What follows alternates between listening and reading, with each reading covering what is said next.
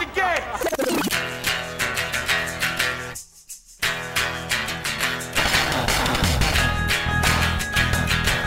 All right, let's do this. How are you, what the fuckers? What the fuck, buddies? What the fucksters? What's happening? How you doing? Are you holding up in the heat? Where are you? It's fucking over, man. We are watching the planet die. It's dying, and I guess some of you have better seats than others currently, but we will all be, the bleacher seats are going to be fine come the next few years. Doesn't matter where you're sitting, you're going to see the show. You know what I'm saying? But I hope you're holding up. I hope you're making do. I hope you're keeping cool. I hope you're not stroking out. Take it easy, man. Slow it down. Get into a child's mind and lizard heart. Just, kind of get in the shade and turn it down. Slow down that metabolism. Take it in. It's dark, but it's light. You know what I'm saying? It's hot, but it's cold reality. Today on the show, I talked to Steven Soderbergh, the director, going all the way back to Sex, Lies, and Videotape, Oceans 11, 12, and 13, Traffic, Contagion. The list goes on. I'm a huge fan of Traffic, but I'm a bigger fan of Behind the Candelabra, the Liberace movie he did, I think, for HBO. Oh, my God. Fucking Michael Douglas just gives into it, man. Who are you talking to, Mumbles? I love that movie. I love it. It's interesting about him because in comparison to Tarantino, who draws from every type of movie ever and just kind of mashes it together in his sort of montage collage of 1,000 styles and shots and homages. And Soderbergh actually is quite different. He actually locks into a style or tone for an entire film. And he holds it, but he doesn't stay the same. I mean, he's always challenging himself, I think, with technology and also with just tone and style. And I watched the new film, No Sudden Move, which is a straight-up noir with Don Cheadle and Benicio del Toro. And it's a multi-layered, fairly complex noir. And it's tonally tight, very specific and different than his other movies. He definitely takes chances, and he is a masterful director, and I'm glad we got to talk. We did do it over Zoom because that was the way it was set up initially. So that's going to happen. It was exciting to talk to him. I was a little intimidated. I was more intimidated by Soderbergh than I was Tarantino, because Soderbergh seems like a kind of a serious guy, straight shooter, just a little, heady dude, but it worked out fine. I want to give a little love, send a little juice to this thing that's going on in, it's a tribute. Now, I don't know how many of you know Barry Crimmins. He's a great comic. We had him on the show a couple of times, and he used to work with me and Brendan over at Air America. It was actually his interview on this show that inspired Bobcat Goldthwait to do the documentary about Barry, Mr. Lucky. But he was also the founder of the influential Boston area comedy club, the Ding Ho, which you might have heard me talk about with lots of comics, especially the Boston guys. Well, Jimmy Tingle is one of those guys, and Jimmy helped organize a 40th anniversary celebration of the Ding Ho that you can watch this weekend as part of a fundraiser. Jimmy is joined by Stephen Wright, Paula Poundstone, Bobcat Goldthwait, Dennis Leary, Lenny Clark, Don Gavin, Jack Gallagher, Tony V, Kenny Rogerson, and just a ton more comics, so many more comics to laugh and celebrate both Barry and the Ding Ho. You can watch it by making a donation to support Barry's wife, Helen. When Barry died in 2018, his wife, Helen, was in the middle of her fight with stage 4 non-Hodgkin lymphoma. The fundraiser helps with her medical and living expenses. The tribute is airing July 1st, 2nd, and 3rd. That's tonight, tomorrow, and Saturday. Go to jimmytingle.com for tickets. The Ding Ho. The Ding Ho. I remember going there when I was in college, when I first started doing comedy back in the mid-'80s. My first solo, it was probably the last summer the Ding Ho was open, but I was able to get on that stage. It was back when Tingle, a lot of harmonica in Tingle's act. I remember Ron Lynch was in a team called Bob and Ron. Lenny Clark used to host the open mic where he would do 45 minutes between acts. Marc Clark was a door guy, and it was connected to the Chinese restaurant, which I never ate at. The only thing I remember about performing at the Ding Ho was one time I was about to go on and I spilled a drink on my pants. It looked like I pissed myself, and I had to go on like that. I had to work with it. I don't remember having a good set. I can remember what the inside of the club looked like. I can remember what it felt like to be on stage there. But I don't remember anything about performing there. But I remember it. I remember being there. And I remember sitting at the bar with Ron Lynch and his partner Bob after I came out of the bathroom or after I had just spilled a drink on myself. And I went to the bathroom to try to dry it, and to no avail. And I was just starting out, and it was another traumatic experience. I've really been thinking about this lately a lot. Just the PTSD necessary to sort of continue pursuing comedy. Like, I was thinking back at some of the gigs that we were doing, like, because people, when the store reopened, the Comedy Store, people were like, there's nobody here. I'm like, so what? Don't you remember doing this? I mean, when people say at the beginning, now it's packed, but the first couple of weeks, it was small audiences. They were distanced. They couldn't only let a certain amount of people in, and people were complaining. I'm like, are you fucking out of your mind? Just get your work done, for fuck's sake. I mean, do people forget? I've done shows for 2 people, 4 people, 8 people, 9 people, 12 people, 15 people spread out. I've driven 200 miles to perform for 7 people. I've done in shows in bars and discos and bowling alleys and fucking veterans halls. I've done shows. I mean, I don't even know how I did it. I was an angry, neurotic, furious Jewish kid in my early 20s, just roaming all over the New England countryside to walk into situations I had fucking no idea what I was getting into, to go up cold and do a half hour before 45 minutes. I don't know how I did it. Just thinking about it now makes me embarrassed and uncomfortable and fucking sad as fuck for that guy. And, I don't know who that kid was, but I do know that I locked in somehow. I kept going.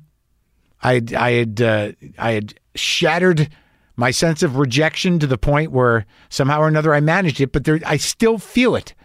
The sensitivity, the terror. Not when I do a theater, and not even when I go on to the store or whatever, but like somebody asked me, I think Lance over at Permanent Records, he's like, do you want to do a show at the record store? And man, the thought of walking into a record store and doing, just a gig on a small stage or whatever, just a gig in a room that's not a stand-up room or a theater, not a legit place. I'm like, I can't handle it, man. I don't want the stress of that. I like the parameters defined. I don't want, I can't do it. After years of performing in every shithole that you can imagine, of all kinds, even if they're bars, it doesn't mean they're built for performances. Hotel ballrooms. I'm just like, I'm not, it was like the same thing with performing at these outdoor shows or drive-in shows during the pandemic. I don't want the stress of that. Give me a comedy club, give me a small theater, a big theater, I don't care. But the anxiety of just going up, either cold or even with an opener in a situation that is makeshift, I'm just fucking, I can't. It's like a trigger, man.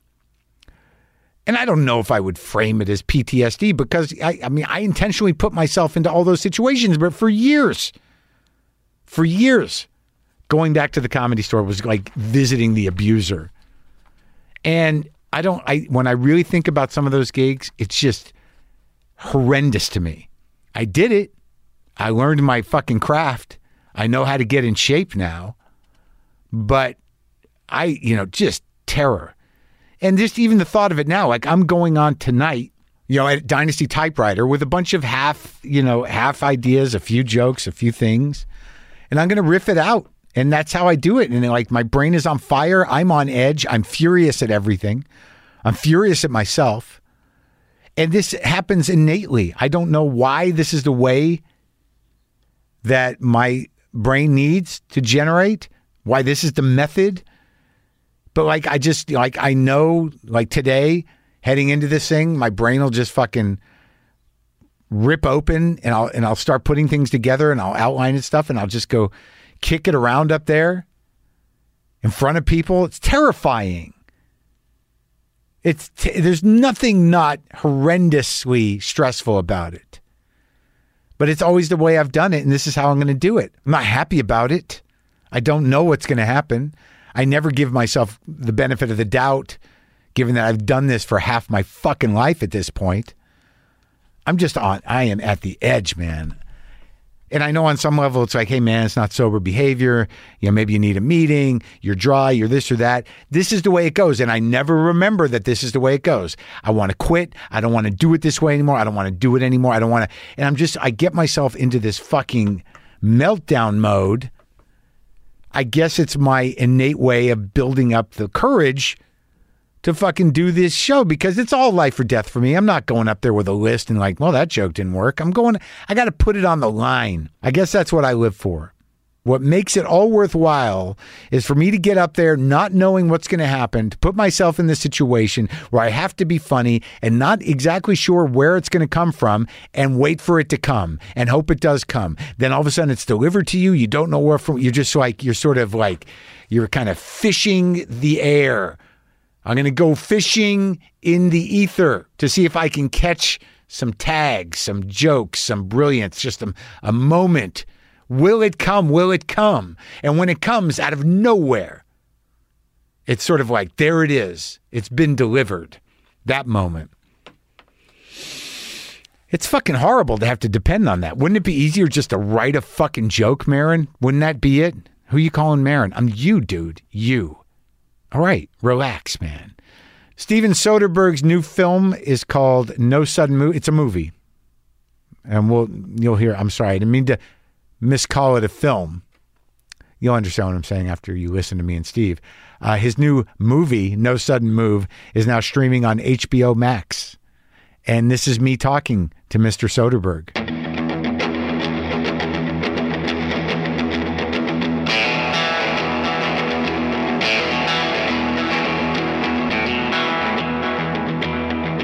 I tell you, man, this thing has got me like all those people in that one room. It is causing me more stress than having to be in person with that many people.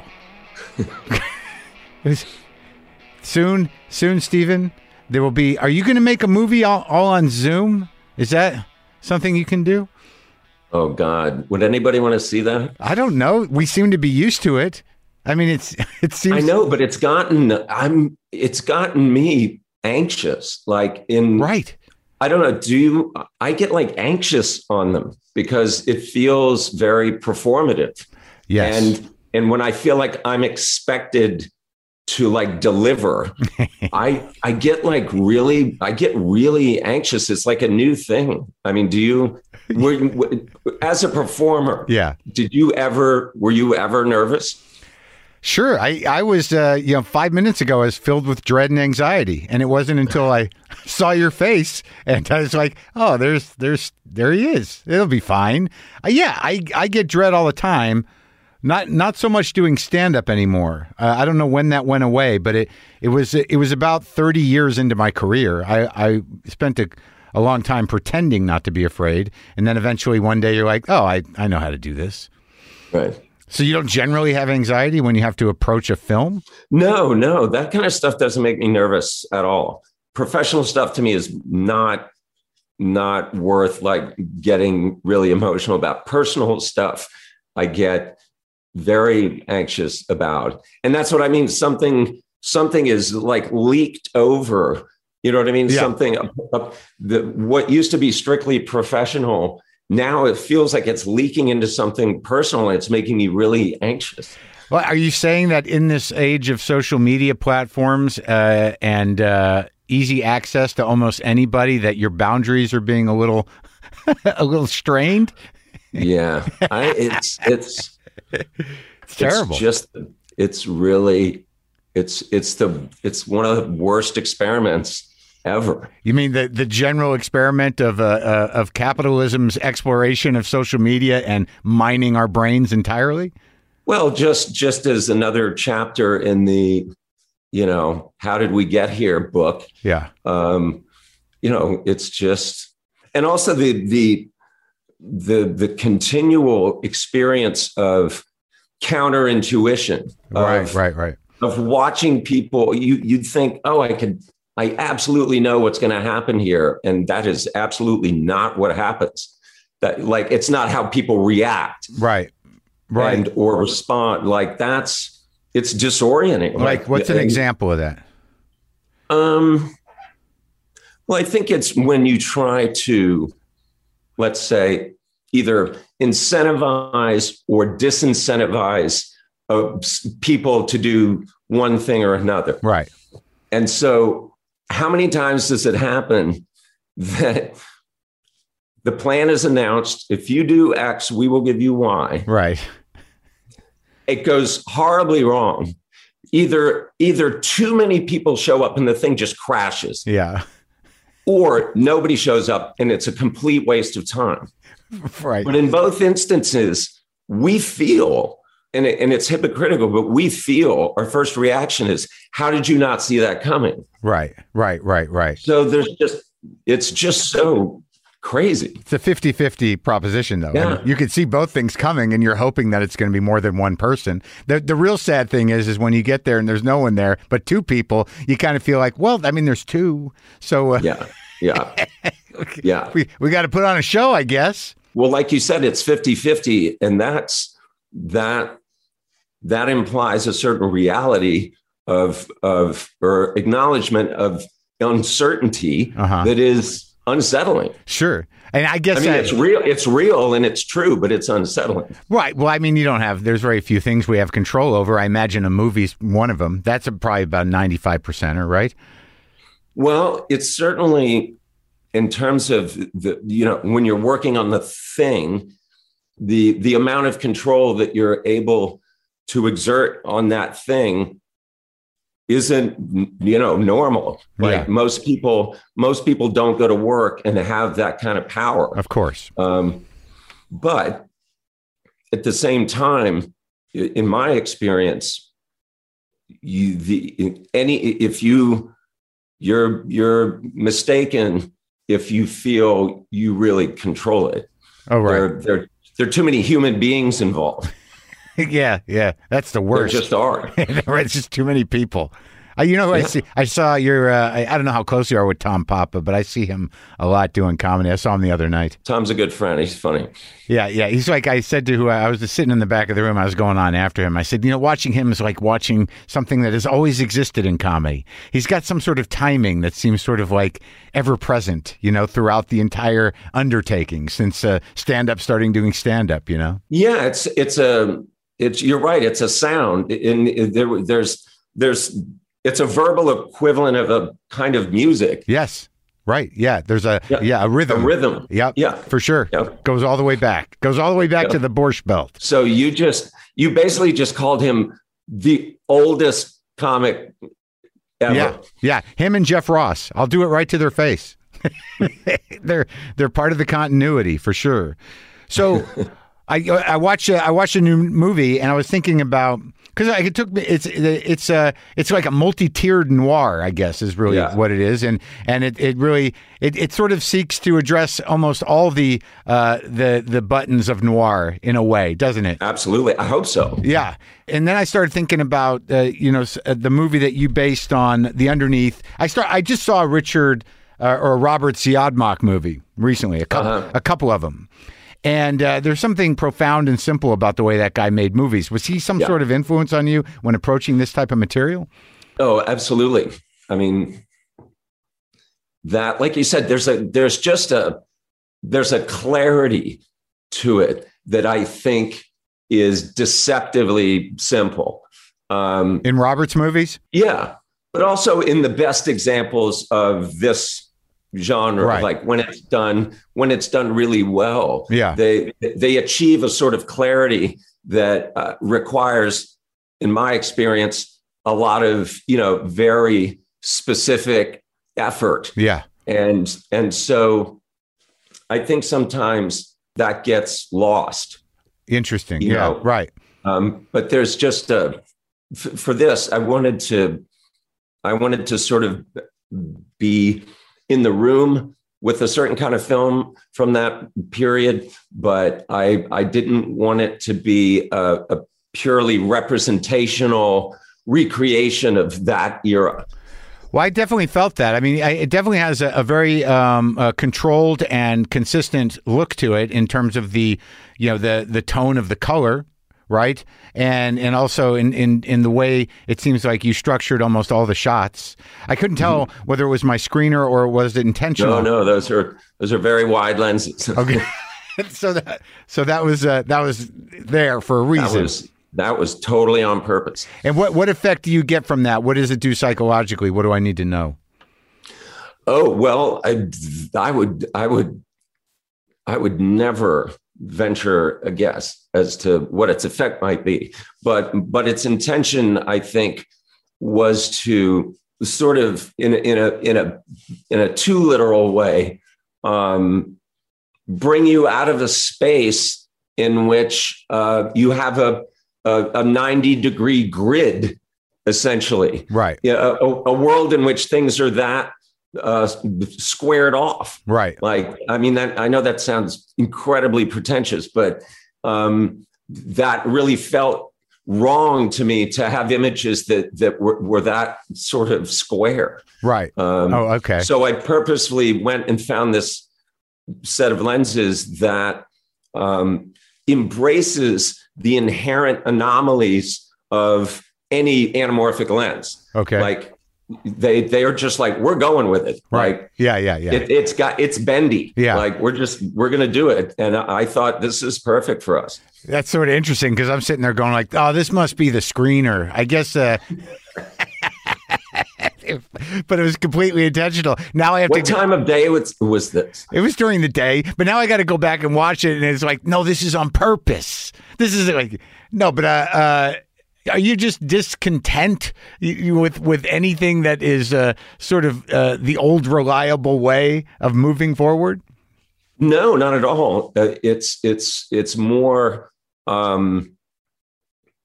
Is there a way to blend different things that have worked before into something that doesn't feel exactly like either of them? Yeah.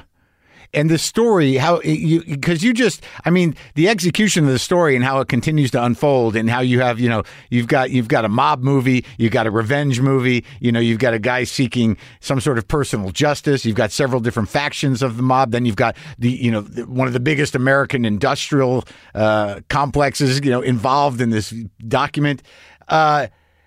When you approach that material, do you realize, like, I guess the real challenge outside of finding these new lenses is, how do you flatten this story enough for it to all sink in?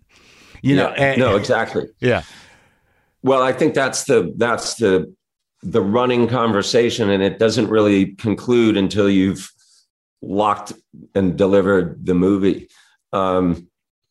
What information should be released at what point and by whom? Right. Like that's literally, it's really comes down to that, because how you end up doing that directly affects the audience's ability to engage and sort of give you a little bit of runway. Like you want them chasing you a little bit, but they need to feel intention.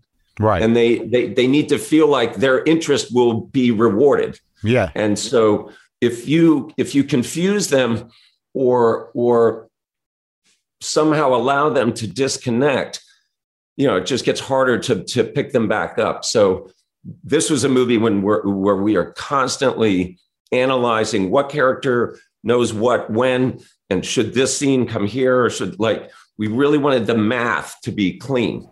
Yeah. Well, I mean, it definitely was, because even if you're not unlike Chinatown or some of the more complicated noir movies, even if you think you missed something, by the time all the stories pay off, you're like, oh, what? Oh, no. So there's that triple, like, what the fuck? Oh, really? And then at the end, you're sort of like, all right, that was good.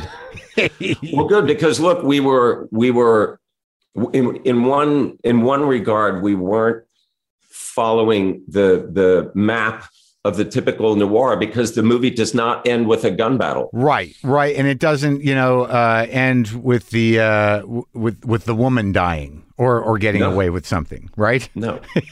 No, not in the version I did. Yeah. Well, I mean, it's sort of interesting in this movie, though, given, like, I talked to Sharon Stone about Mosaic, and I was able to watch that. Unfortunately, I just watched the movie version. I didn't, setting up for it. But it seems like in this outing, the only thing you really did that was, kind of pushing the envelope was using that lens, so it bent at the sides, which also I think creates, now that I think back on it, and what you're saying about the 90-degree thing, but it also is a reminder of that you're watching a movie in some degrees, which is yes. That's true. Kind of the old French New Wave trick, hey, surprise, it's an illusion. But yeah. Well, I did think of it in my mind as a movie as opposed to a film. I think that those are slightly different things. And so for me, the more movie-ish it was, the better. Oh, interesting. So what you want to tell me what the difference is so I make sure I know? One of them wins awards. Can you tell me which one? Oh, I think it's fairly obvious that if you had somebody, if you were doing like the equivalent of a flashcard test, where you held up the poster for a piece of cinema, and asked a person, like, do you consider that a film or a movie, and just took that data, that the ones that they identified as films would in the aggregate have more awards. I think. And you didn't make one of those. You made a movie? This is a movie. Okay. This is a movie. This is a movie. So you basically, are we putting it out in the world that you don't want to win awards? You're not expecting awards? It's in terms of its intention. Okay. So what is that? To entertain? To just entertain. Yes. And when you do something like Mosaic, which was involved an app and involved sort of an ability to sort of investigate the movie's plot through other means and go deeper than you would normally, that is also, I assume, a more complicated entertainment. Yes. Yeah, we didn't know what to call it. Yeah. Like that was a challenge. So what do you think was then, from your point of view, the last movie you made, or the last film? Last film. Che. Oh, really? Yep. And so does that come down to a business decision for you? No. It just is. You look at the material and you take the gig. Yeah, it's hell yeah. There are two categories: hell yeah and no. Right. Okay. And so hell yeah can be anything that you're interested in. Absolutely. Because I have to be honest, Behind the Candelabra, I've watched like 4 times. Oh my God. And primarily for the line where Michael Douglas goes, "Who are you talking to, Mumbles?" Oh, yeah. You must have been on the set of that. Watching Michael Douglas do that, you must have just been entertained every fucking day. They really just, ran toward it. They just really, it was really fun to watch Michael and Matt just do it. Like, just do it. Yeah. And it was a really, for me, a really special kind of experience, because in theory, that was going to be my last thing. But yeah, I know that I've heard that you plan, because I do that too. Like, over the pandemic, I realized, like, not only do I not miss stand up, but maybe I'm all better. Like it becomes like sort of like, why was I doing this to begin with? How come I feel relief? Maybe I'm done. Right. So what drove you to decide that you might be done? Oh, I think just the business was making me a bit nutty. I didn't understand the process by which large scale important decisions about, where everything should go were being made, because they seemed so much in opposition to my experience of how to solve creative problems, like how to answer a question. It seemed I was absolutely aware that there was and there is a certain amount of information that I don't have access to about why they make the decisions they make. Right. I'm even though I'm working for them, I don't know what assumptions they make about growth, eyeball migration, subscription costs. Like, I don't know. Isn't a lot of times the decisions they make based on their own fear of failure? Well, if that's true, that's not a knock, because that's most of us. Yeah. That's so. I just wish that at that point in 2013, my unwillingness to acknowledge that, was just making me really frustrated. And I think afterward, I realized I kind of, I let it bleed. I thought it was about my job, and it wasn't about my job. Yeah. Because once I started doing my job again, I was really happy. Yeah. And so I realized that I'd allowed, my sort of bafflement to really take me off course and slow me down. That I shouldn't be like giving that so much real estate, like just go to work. Right. To judge yourself against this sort of like nebulous disappointment with the intentions of the industry. Yeah. It was like a weird, like I was in some free floating, like funeral or something. I don't know. Anyway, it stupidly, I had let it kind of, bleed into my day job. Yeah. And once I got past that, everything got better. But you did stop for a while, right?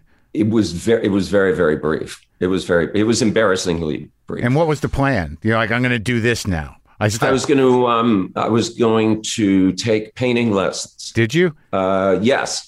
And how do you find? Are you still painting? No. No, I never did. You never. I never did. You never. No, I mean it. I got two lessons in, and then I got the script for the Nick, and that re-engaged you. People love that series, and that was just. I love doing it. Yeah, and that's like steady work. That's not like I'm going to make a movie. It's like we got a whole thing to do here that's going to go over, many episodes. Yeah. Oh, it was so much fun. It was so much fun. Now, when you talk about it, it's like when you talk about the job, because like you're a guy who, like, there are certain movies that you've made that made an indelible impression on me. I mean, all the way from the beginning, because I went to college with Steve Brill. So when you cast him, oh shit, really? Yeah, we used to do comedy together. Oh my God. Yeah. But I remember that movie as being like some sort of globally, it was a game changer on so many levels, right? Let's not debate that. Yeah. Well, just it was an unexpected thing, right? So then that sets you going, and then over the course of this thing, like, where did you, did you study film? Yeah, but not formally. Not formally. So you made that. I didn't go to school for it. So this is like, so you're kind of an autodidact in this medium. By law, I am described as self-taught. Yeah, really? By law?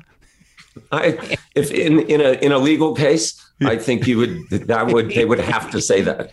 So the evolution of this skill set, that's interesting to me, because anytime you change the approach that you take, because this movie is really, the movie you just made is unlike any other movie you made to some degree. because I hope so. Right. Yep. Because you're constantly employing, everything that you've learned, everything that you're a fan of, and everything that you want to try in each movie. But you do have certain consistencies around, like, tone. I guess what I'm trying to get at is you keep talking about the job. So do you not see yourself as an artist? Do you see that the director is primarily an occupation that you apply to in any way that the material demands? Do you not think that a point of view or some sort of auteur authorship is necessary? Well, I'm an absolute believer in the idea of a decider. Right. There needs to be a decider. Right. And I think the best results have been when that decider is very, very specific and rigorous about all of the choices that have to be made to get something done. I tell people, it's like, if you don't like answering questions, do not take this job. Yeah. Answering questions. That's all it is. But you're answering them, in the face of the task. It's not people are asking you questions, are they? Yeah. Oh, yeah. Yeah. Like actors, like producers, like lighting people, like where, like which lens? What do we? Yeah. So okay, everything all the time. That's the job, and the more unified the answers are, I think the better the piece. But do you ever think that because of your natural compulsion to do new things and change things up all the time has in some way denied you a specific voice? Like, do you feel that people can see a Soderbergh movie and go like, this is a Soderbergh movie? Or I don't think that to me, that ends up, if that becomes true, that becomes a potentially dangerous thing, because then I think being a brand in any sense of that word, in terms of, is like a terrible idea, because you'll be expected to deliver on that brand. Yeah. Cause then, exactly. Then it's, and what keeps me, activated is the possibility of something in front of me that I'm going to learn something new, right? And get challenged in some way that's going to be new, or it has demands that I've never had to meet before. Like that, by definition, I want it to keep changing. Well, there was a point early on, I think, right, where you were pushing the envelope for yourself, and and I think some movies were not received as in any real way.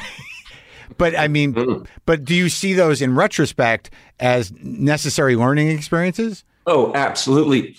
In every particular, it's not fun to lose people money. I don't enjoy losing money for people. But, the point is, you have to, if at any stage, I mean, unless you're talking about catastrophic failure after catastrophic failure, you can't second guess yourself. Yeah. You can only make something that you want to see, that you would stand in line to go see. Yeah. And if you're getting into some sort of predictive state, I just think now you don't know where north is. And so luckily, occasionally, like these concentric circles, I'll make something that people seem to want to get eyeballs on at that particular moment.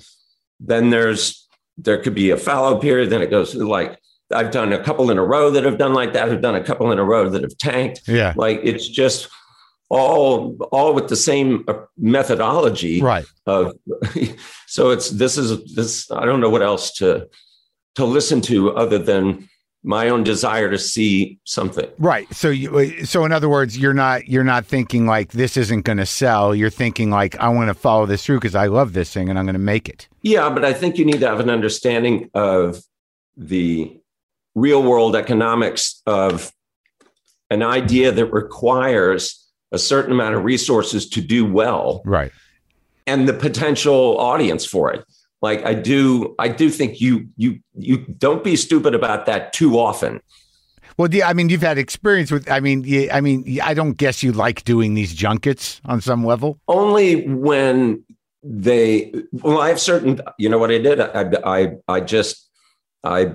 I said, here's how I would like to structure these. I'd like them to be long. I'd like the conversations to be long. Yeah. Then I can do them. Right. And so, I've been able. That'll give them. Well, it's the only way to stay sane, right? And it's also the only way to have follow through. But also the downside of that, but because you're a sophisticated thinker and an intellectual person, but the only downside of the longer form interview is it gives them more things to take out of context. But that's the dice you're going to roll, right? Yeah, but yeah, when speculating about the film industry, becomes a third rail, then. Then we'll know the pendulum has gone very far in a certain direction because there's a lot more important stuff going on. It is very hard, especially through that. How do you think your film? How do you think Contagion held up to the real thing? Well, I mean, I think the science is solid. The things we missed were. Again, big giant examples of irrational behavior. Yeah, we missed a lot of that. Well, that was a leadership problem. Yeah, that you would be in a situation in which the administration would be in some sort of disarray and confusion. These were things that we in trying to keep it fairly intimate that we missed, and we thought the position and the amount of real estate that the Jude Law character occupied in Contagion wouldn't be any larger than that. We never imagined that it would become like half. Right. Yeah. We looked at it as like 12%. And when it turned into 50%, we were like, wow, I didn't see that coming. Right. But, the process for the people that are in the middle of it, we tried to really show it's a very complex thing, and there are very smart people working on it. Yeah. How'd you handle it? What'd you do over the year? You worked? We were in New York. Yeah. The whole time until from the beginning until I left to go to Detroit to shoot No Sudden Move in September. So we were, kind of there for that period, which had a lot of pain, and dislocation, But I ended up, after we finished No Sudden Move in Los Angeles, I went from Detroit to Los Angeles just in time for their wave. So it's really been wild to see it evolve like this, and to really take on the fact that when we were making Contagion and all the people we were consulting with were saying, this is going to happen. Right. Like you just can't quite wrap your mind around it. And then to see it. And in many ways, I mean, the number of the mortality quotient in Contagion was much higher. But in many ways, what was terrifying about this was to talk to some of our consultants and have them go, oh, this actual real world thing is a lot worse than the one we came up with for Contagion. Really? So yeah, they're like this thing, they call it nose to toes. They're like, this is bad in terms of just the complexity and full body, activation that it caused. Yeah. That they were like, this thing is gnarly. COVID. Yeah. They're like, our thing was a lot simpler. It just killed you quicker. Yeah. In most cases. So this is it's a real testament again to these scientists. There's some technology that exists now that didn't exist then. Right. That's why we got to a vaccine so fast. pretty amazing. And it's like, it's interesting. Like you said to me, that there are bigger problems than studio issues and, movie business issues. But, you seek to, we all did just lock down, and everybody watched, more movies and more entertainment than they ever would in their life. They caught up on movies. They saw things they didn't want.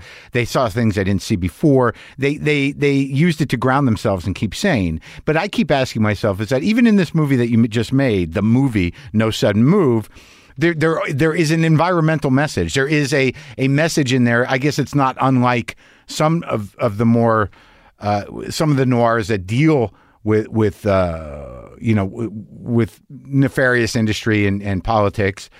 Yeah, but it is a prescient and current realization of industry fucking people, and we're living in the garbage. So I guess as a filmmaker, is there a responsibility as an artist, or do you just go on making movies? Because I don't know what art is going to really change anybody. People are always talking about like, well, art, you got to do your art because that's where change comes from. Like what, a painting? Like what's going to, what do you mean it's going to change anything? Like I got the message from this movie I just watched, which you are not calling a film. And, a lot of times all you can do is go like, wow, it was fucked up back then, I mean. But Contagion, that saw into the future. What is the responsibility? Well, personally, I feel it's to be as accurate as you can. Generally speaking. Yeah. Like, and again, we get into a very subjective space of, well, when you talk about lying, you talk about being accurate or what's true. Yeah. What is a lie? What's the movie equivalent of a lie? And it's a long list. and there's some very good and certainly some very successful movies on it. And then the question becomes, well, but if the audience understands that, then is it really a lie? Like if they know, yeah, I know what you're doing, just do it. Right. You know what I mean? Yeah. Then who am I to say that they can't have that?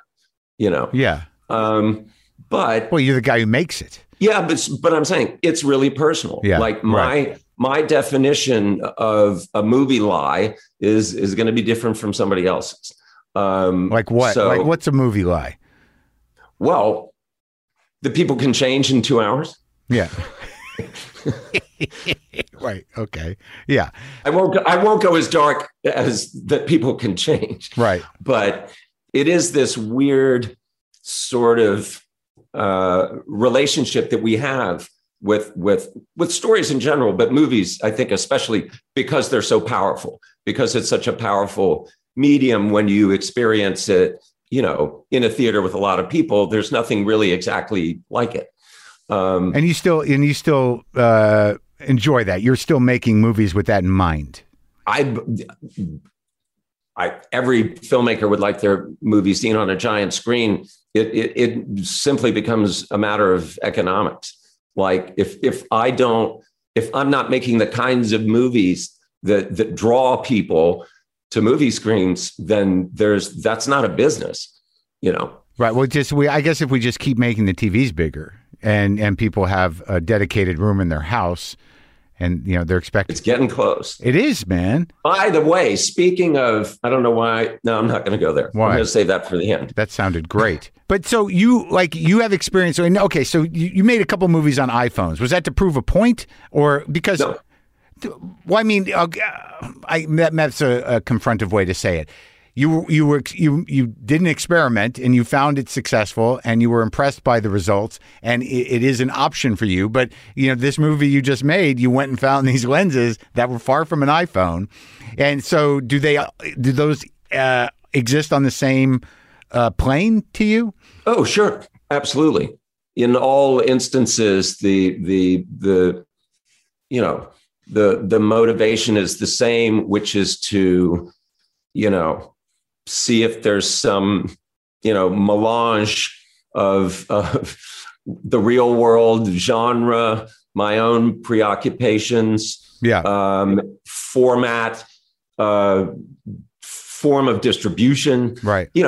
so in the case of the Unsane and High Flying Bird, fascinated by this technology and wanted to see if there were things that I could do with this technology that I couldn't do with any other technology, just to see, like what's possible, what's not possible, what's different. And there were because they were in different formats. It took me 2 movies to really get a feel for that. And my walkaway was, I think both of these are closer to what I wanted than if I'd used quote unquote normal cameras. Huh. That I was able to put the lens in places that were specific to these devices, and move the camera in a way that it would be very dangerous to move anything larger, right? And that was contributive to like the visual scheme of the film. Sure. And you didn't have to put. I felt it was the best version, and you didn't have to put anyone in danger to get the shots. No. Yeah. Well, that makes sense. And I guess you also learned that in a pinch, if there's economic collapse and the infrastructure doesn't hold, if your phone is still working, you can make a movie. I'm the cockroach of this industry. So in your education, like saying that, you're self-taught, I mean, who were the most informative, people in your life as you got opportunities after that first movie? Was it primarily DPs? Who were you like, where did you pick up the language of film from? Well, I'd seen a lot of films. I did, when I said saying I'm self-taught or that I didn't go to school for film is a little disingenuous, only because the reality was I was going to a laboratory high school on the LSU campus, and every day after school, I was hanging out with the actual college film students. Oh, okay. Yeah. So for 4 years, I was in that class every day after school. Okay. So you were soaking it in, the real stuff. Yeah, and technique and process and everything else. Yeah, and so then the once I graduated high school, the plan seemed very straightforward: write spec screenplays and make short films. I mean, that's how that's how you get yourself noticed. Yeah. Or you can't get anywhere if you don't make stuff. So. And whose ideas in terms of like, the films that, drove you or that were your sort of like Rosetta Stones, what were they? Well, at that point, it would have been, Cassavetes, had existed for a long time. So he was kind of an anchor. Yeah. But then I remember Claudia Wiles' Girlfriends was a big deal. And then, then you have Jarmusch, you have David Lynch, Spike Lee. Like you can feel the hunger in the middle of the decade where the studios just took back complete control, a desire to see something that felt handmade. Right. So in terms of people you could judge yourself against, and in terms of what you thought you wanted to do, those were the guys. Well, those seemed, what's the right word? They weren't arm's length, but they were not. It wasn't impossible. Right. It was possible. And it's interesting. Out of all those people, you've gone on to make, more, I think, independent films and more studio films than any of them, really. Well, Spike, Spike's been very active and made movies for everybody. Yeah. And Jim Jarmusch owns all of his own negatives. So, that's a success that I can't claim. Do you own any negatives? Yeah, I own 7. So when you did Oceans, that's a franchise, right? Potentially. Right. But like, in what we're talking about in terms of the possibility of becoming that, those movies were definitely a brand. You may, your point of view or Soderbergh's signature might not have been a brand, but after you did 2 of those, were you like, one more, that's it? Maybe, you know what I mean? Like, I was... Those movies for me provide an opportunity to play that's unique. Yeah, like there's nothing else that comes my way that really allows for that exact form of being a child. for me, because even something like Logan Lucky is much more controlled visually than one of the Ocean's movies. Right. So they're in my mind, they're just these sort of, little rainbows. Well, what's amazing is those type of movies with that expansive cast of that kind of talent, they don't really exist like they used to. I mean, it was a fairly common thing to do for big studios to do those massive comedies or even war movies with, every studio player they had. And they were spectacles. So like, just that thing that you kind of reinvented that or at least engaged that type of movie again for the first time in, decades, probably, really. Well, it was, I think a testament to the late, great Jerry Weintraub and to the cast that we were able to do 3 of those in 6 years and keep everybody. Well, they must have loved it. They must love working with you. I'm just saying that speaks to their connection, and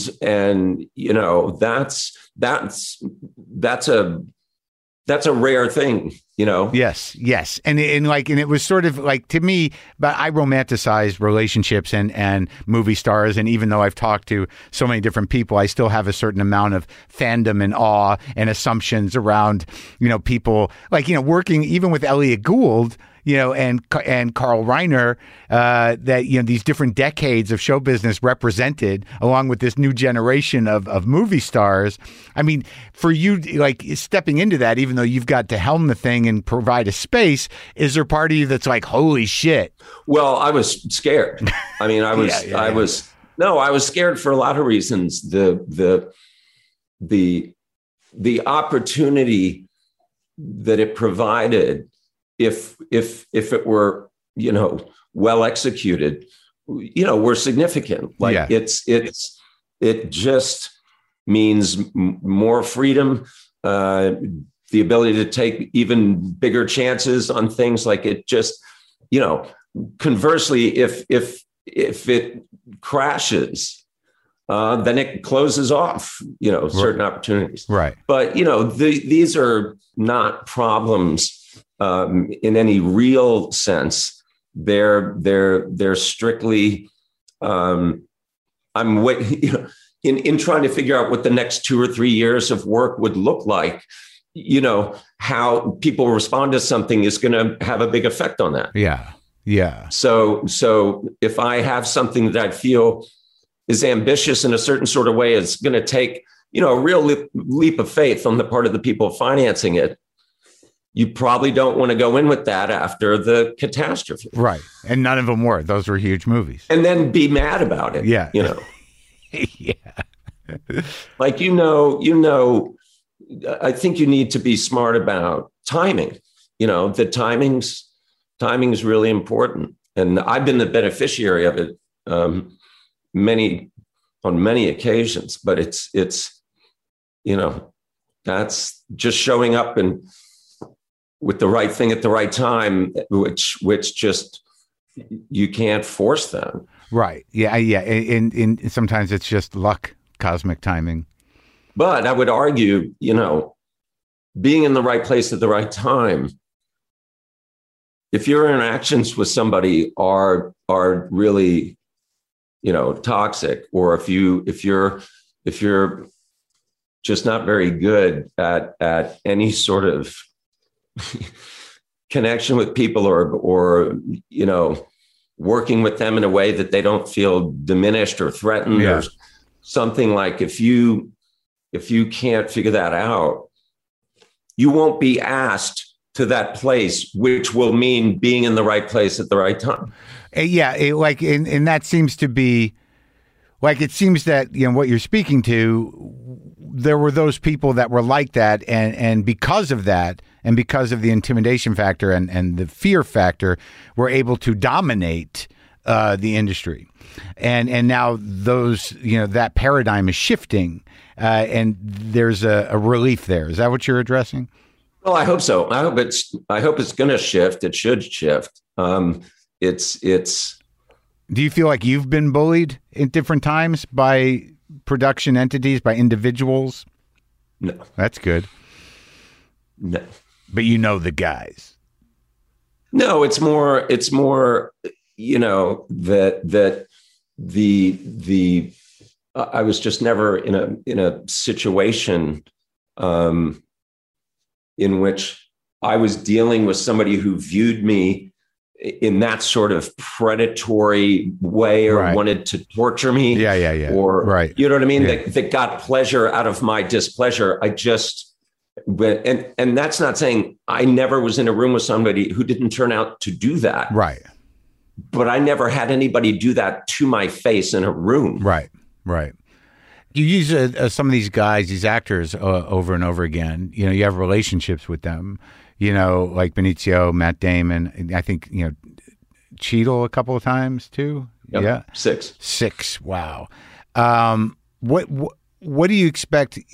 How does that relationship evolved, and how do you work with actors, generally speaking? Do you expect them to know what to do, just show up and do their job and trust their interpretation of it, or is it more collaborative? Well, yeah, I mean, I'm hoping they really bring a lot to the table. Yeah. Like I'm really trying to, you know, have the default mode be that they are, you know, completely, you know, leaning forward and sharing anything that they're thinking or feeling, and I'll do the same. And I'm looking for ideas. I want them to be stress testing, you know, not just, and what's great is that working with people, especially Don and Benicio, but not only them, they don't just talk about their role. Yeah.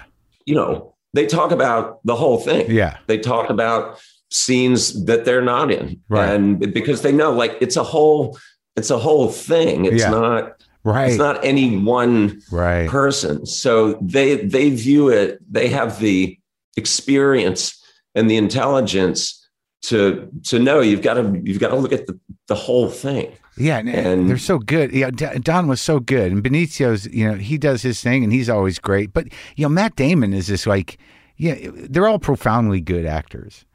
You know, like yes, it's sort of astounding, really. No, and it must be a. I can't imagine what it's like to be good at that. Like, in what way? You tell me, Marc. Tell me, what is it like to be a good actor? I'm trying. What does it feel? What does it feel like? I'm trying, Steven. I'm trying to feel. Do you remember, like, afterwards? Like, the one time I acted on stage in a high school, I have no memory of the actual thing. I remember coming out and I remember leaving. I literally don't remember what I did. Well, I think, like, as I try to do more of it and apply myself to the opportunities I'm having and taking more chances with it, I find that there, you know, once you lock into what you're going to do or where you're going to come from, that it's an awfully present experience. And when you come out of it, it's like that feeling you had, like what just happened. And then right. But then the fact is you have to repeat it, which I think is the bigger part of the job. It's like, how do you keep doing that? Yeah. And how do you make that continually interesting? And you've worked with guys that somehow have figured that out. Oh, absolutely. Because that's the whole job. It's like, hey, that was great. You really nailed it. Now we're going to do it 20 more times. And they do it. I don't know. You know, I'm trying to, you know, I enjoy it and I want to believe I'm doing okay with it. And sometimes I do, and that's good. And do you enjoy everything that goes with it? The other cast? Yeah. I mean, it's is the social part of it okay? Yeah. Most of the time, you know, I'm a little like, you know, in order to sort of maintain my thing and not bleed, like, you know, because of my insecurity over my life, I've known, like, you know, don't hang around if you're feeling needy, you know, right. Get off set and ride it out. And then, you know, right. Convince yourself that you're okay and get back in the saddle, you know? So, right. But outside of that, yeah, I enjoy it. I like standing around eating and talking about things. What were you gonna say that we were pushing till the end? Your advice about the towel on the hotel room chair is is so right and so true and so useful. Yeah. Good. That I just wanted to say thank you. And I wanted you to know that every time I place a towel on a hotel room chair, I think about you. Well, I'm honored and moved, and I'm thrilled that I helped out in some way. You know, if you can reach one person. Well, good. Well, I'm glad, Steven. And yeah, and to you, your movies have been very important to me. Many of them I are unforgettable and have really changed the way I look at film. Well, I appreciate that. Yes. As a movie director. Yeah. And I appreciate the towel thing as just a guy that spends time in hotel rooms. Take care, man. I really enjoyed the movie. Thank you. Good to talk to you.